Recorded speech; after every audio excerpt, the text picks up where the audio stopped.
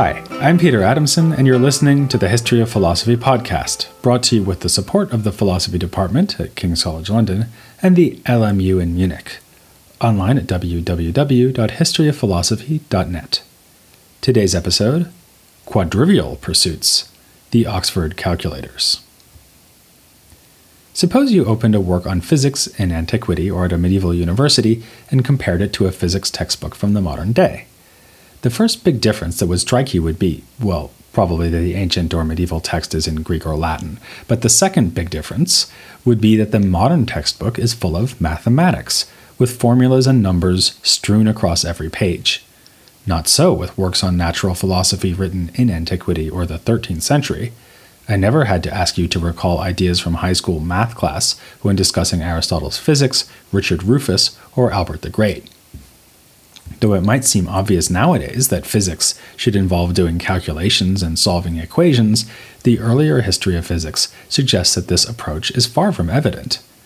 Any shepherd will readily think to use numbers to keep track of the size of the flock, but it took scientists a long time to realize that it would also make sense to use numbers to keep track of how fast a sheep is working its way across the meadow as it grazes, or to compare the speed of this motion to its motion when it runs away from a wolf.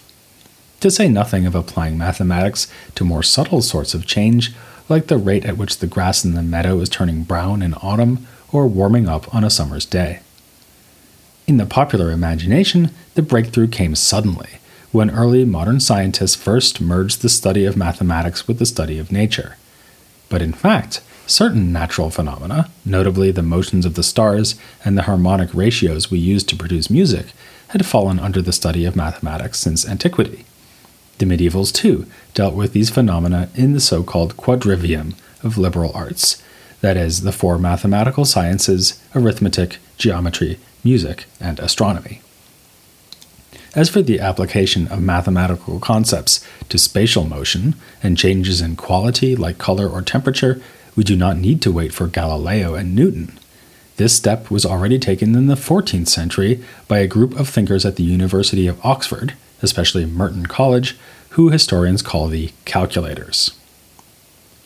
We've already met most of the Oxford calculators while surveying developments in 14th century logic. One key figure, as in logic and the debate over predestination, was Thomas Bradwardine. Notice that, although even most professional philosophers have not heard of Bradwardine, he is emerging in this series as a truly pivotal figure in medieval thought, who made crucial contributions in a number of different fields. He must be one of the best illustrations we have yet come across of why it makes sense to study the history of philosophy without any gaps. In a work devoted to the proportions of motion, written in 1328, Bradwardine set forth an influential mathematical analysis of the relationship between the force applied to a moving body, the resistance the body encounters, and the velocity of the motion that will result. Also significant was that champion of realism, Walter Burley, who, in addition to writing on Aristotle's physics, composed treatises analyzing qualitative change. Other calculators included Richard Kelvington and Roger Swineshead, whom we met in our discussion of 14th century logic, as well as another Swineshead whose first name was Richard and who actually wrote a treatise called Book of Calculations. I would love to be able to report that Roger and Richard were both called Swineshead as a comment on their personal appearance. Disappointingly, it instead indicates that they came from the same town. Still other calculators included John Dumbleton and William Heytesbury, disappointingly not named for his dislike of soft fruits. There were good reasons for medieval thinkers not to do what the calculators finally did, by pursuing a mathematical approach to physics. For starters, crucial mathematical tools were still lacking. On the bright side, algebra had been invented by the 9th century Muslim scholar al-Khwarizmi and passed into Latin in the 12th century. The name betrays the cultural origin of this branch of mathematics. It comes from the Arabic al-Jabr. But calculus was still centuries away from being discovered. Then, too, there were doctrinal reasons to think that mathematical techniques would be out of place in discussions of physical change. In Aristotelian terms, such items as the color of grass or the warmth of a sunny day belong to the category of quality. The category of quantity takes in an entirely different range of properties like length.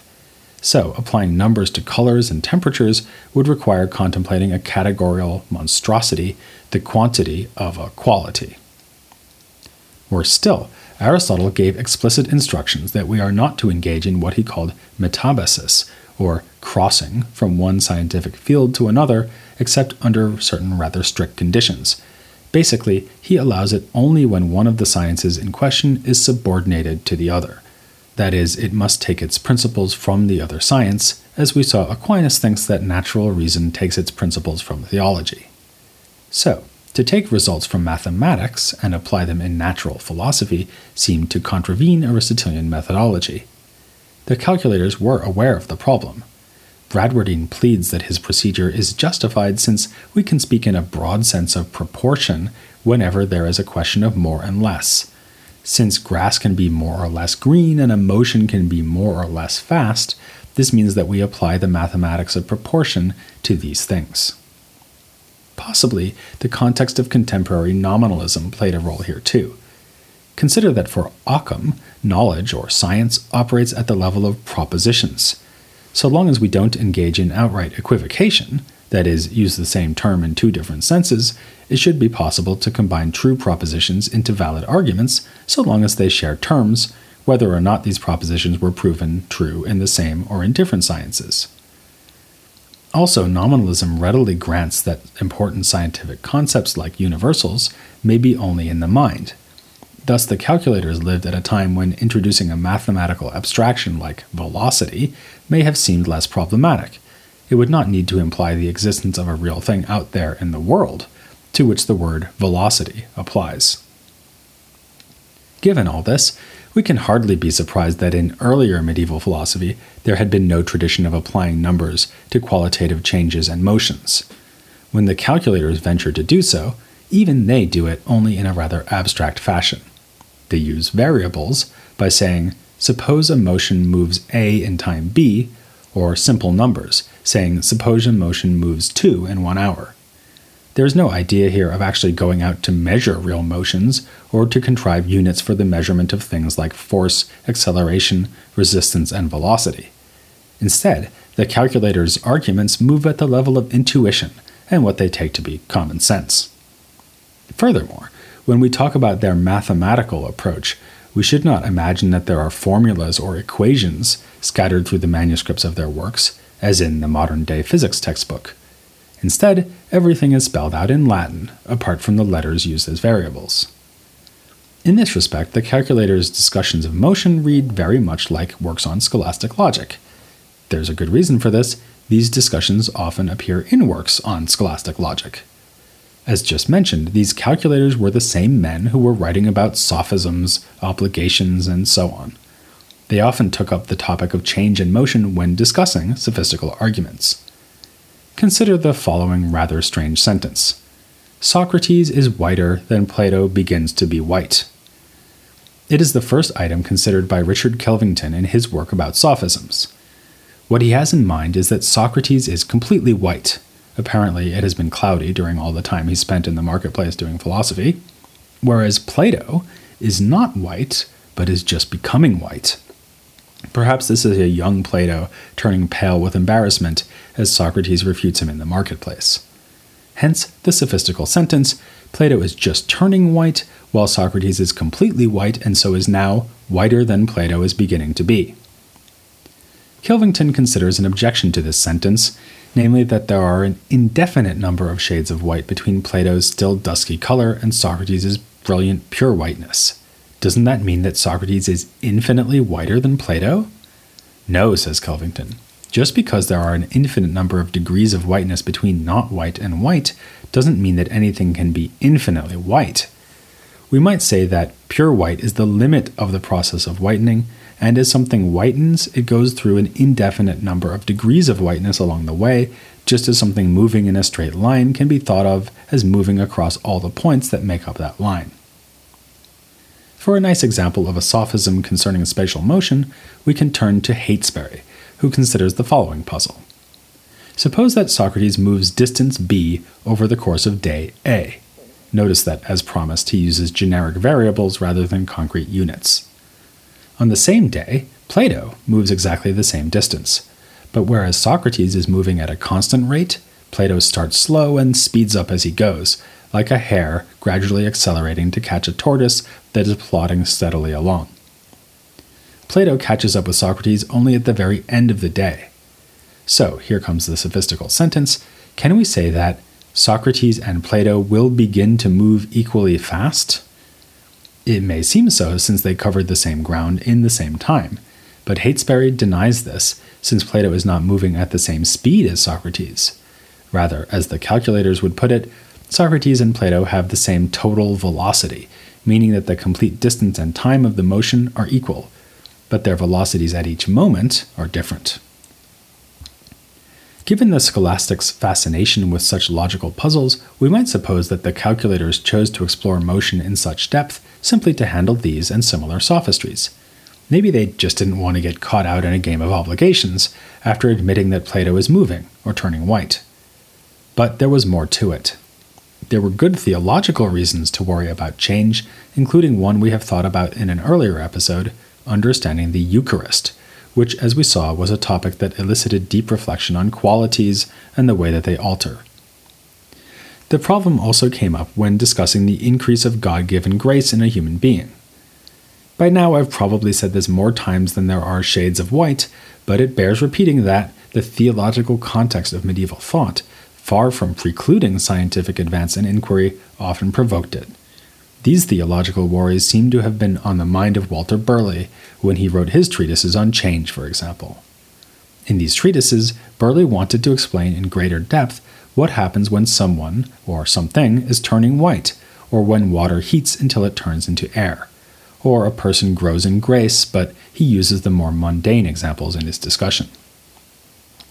Burley considers a theory from an unnamed opponent, perhaps Thomas Wilton, that the process of change always involves a mixture of two contrary qualities. Thus, something that starts out cold and is becoming hot would have a certain ratio of cold to hot in it. We can even assign numbers to the ratio. Starting out from 0 degrees of heat, water might advance to 6 degrees, at which point it would transform into air. Halfway through this process, it would have 3 degrees of cold and 3 of heat. Hence, we could say that the temperature would result from the mixture of qualities. Now, Burley has no quarrel with the basic idea of degrees of heat and cold. This notion could have come to the scholastics through the medical tradition.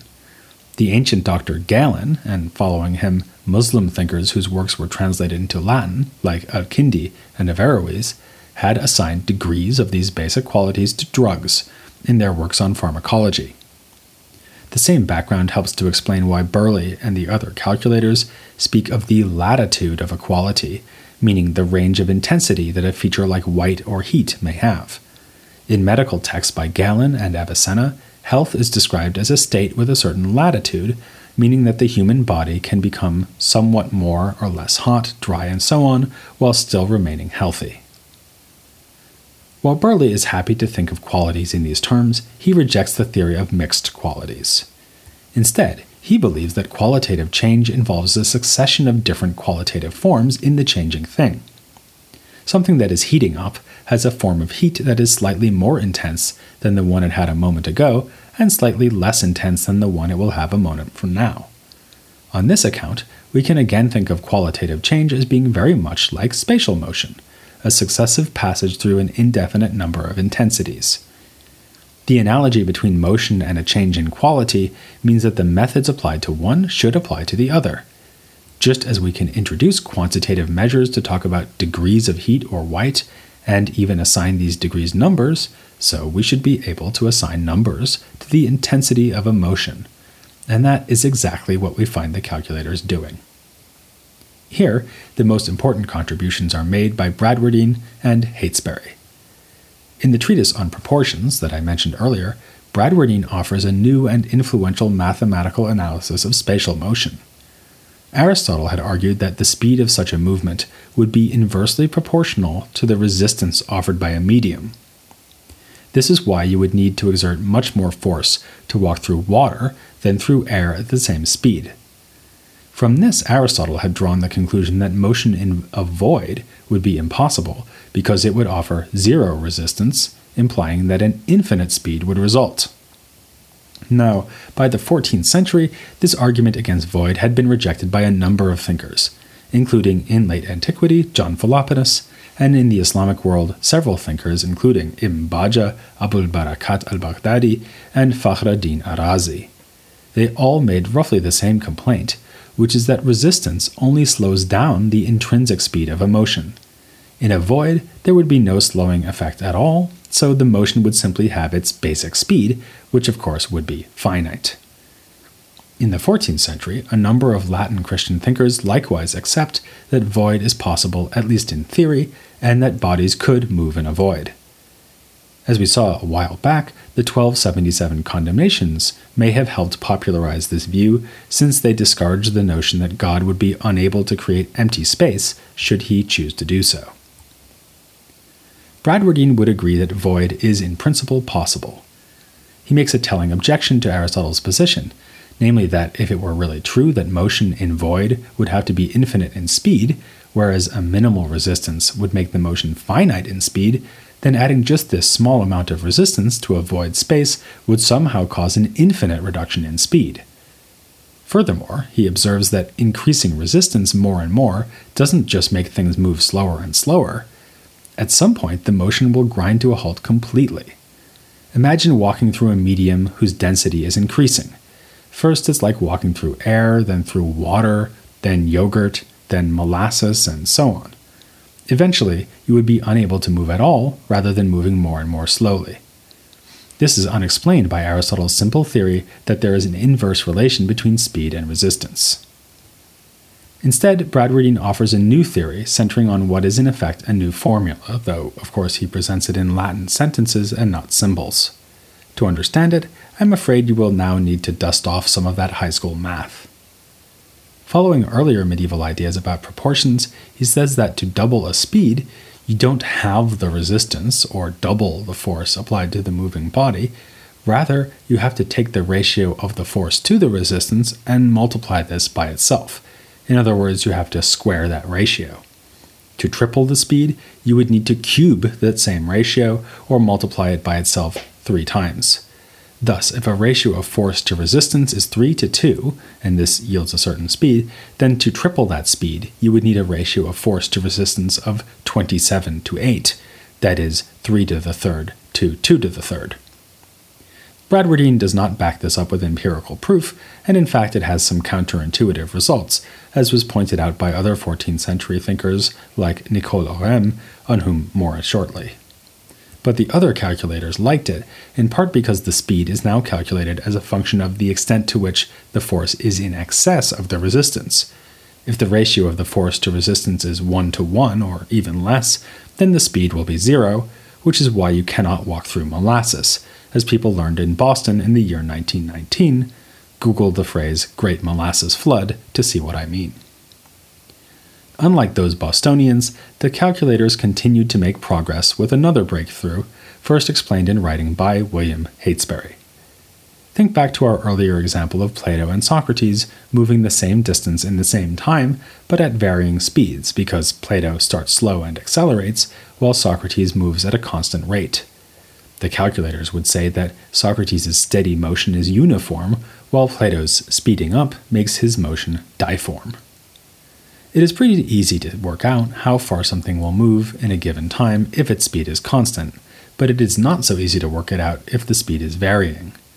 What we would like to do is find a way to reduce the case of accelerated motion to the simpler case of motion with constant speed. Heytesbury accomplishes this by announcing what is now known as the mean speed theorem. It states that if a body is moving while changing speed, it will cover the same distance in a given time that it would have covered if it moved for the same time with its mean speed.